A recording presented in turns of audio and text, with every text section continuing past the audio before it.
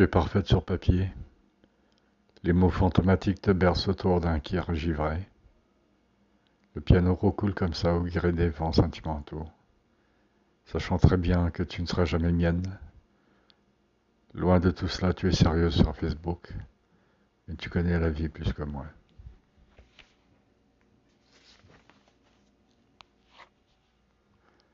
Aujourd'hui même, j'écris 48 poèmes, par tes les yeux qui recoulent en arrière de Besançon. Donc pourquoi pas traîner avec moi en avant de tous les marginaux javelisants. Et si mystère sur Skype, tu pourras voir un peu ce que je trouverai en toi. Un monstre hideux sur piano dégingandé. Un truc en moi sortirait très bien, comme une grenouille séchée. Un sceptre royal sur ton monde de Vénus assassiné. Plaisir et joie se rencontrent jamais entre tes cuisses maussades. Moi je n'irai jamais de l'avant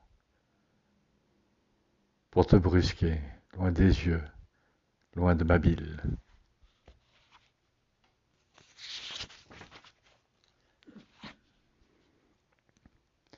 Maintenant tu feras quoi, perché sur tes 4 jeudis, en attendant une réponse de moi sur l'internet.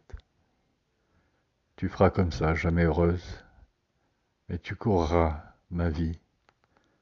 Alors pourquoi pas prendre un café auprès des malades du cœur, une cigarette à la main, mes doigts pourris et mes gencives à projets liés, un génie sommaire en toi élevé, chez les fumeurs, au risque d'avoir un dico en nous et une plume indécise.